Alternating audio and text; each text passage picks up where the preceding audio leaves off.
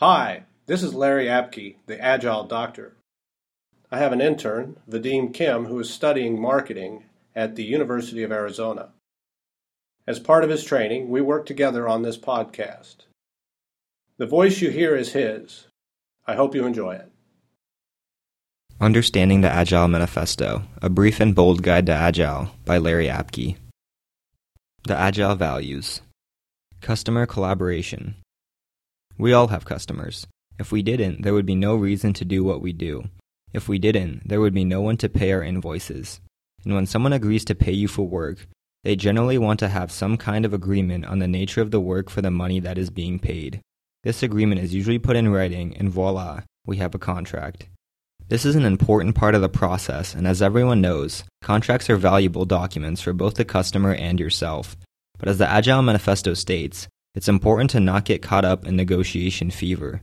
While it is a good thing to have an agreement before work begins, there are a number of unfortunate aspects to even having such an agreement. The main problem is complexity. Software development, by its very nature, is a complex endeavor, dependent on communication and creativity to succeed.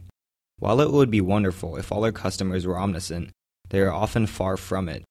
If we were building a house, we could easily choose things like materials and the architecture of the project and expect that the final building will resemble what was originally agreed upon. Such a thing is rarely true in something as complex as software development, but it hasn't stopped people from trying. There is a field of study called complexity theory that applies well to software development.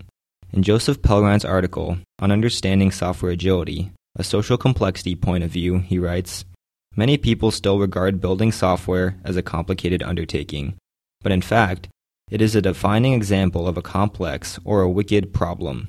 The concept of wicked problems was originally proposed by Horst Rittel and Marcus Weber. Wicked problems have incomplete, contradictory, and changing requirements, and solutions to them are often difficult to recognize as such because of complex interdependencies. Rittel and Weber stated that while attempting to solve a wicked problem, the solution of one of its aspects may reveal or create other, even more complex problems. Rittel expounded on the nature of ill-defined design and planning problems, which he termed wicked, to contrast against the relatively tame problems of mathematics, chess, or puzzle solving. If the nature of software development is indeed wicked, then trying to agree on all the requirements at the outset in contractual form is not only wasteful, but also counterproductive. A much better way is to form an understanding with broad brush strokes and work together to attack the problems, hence the need for collaboration over contract negotiation. The same is true when the customer is internal.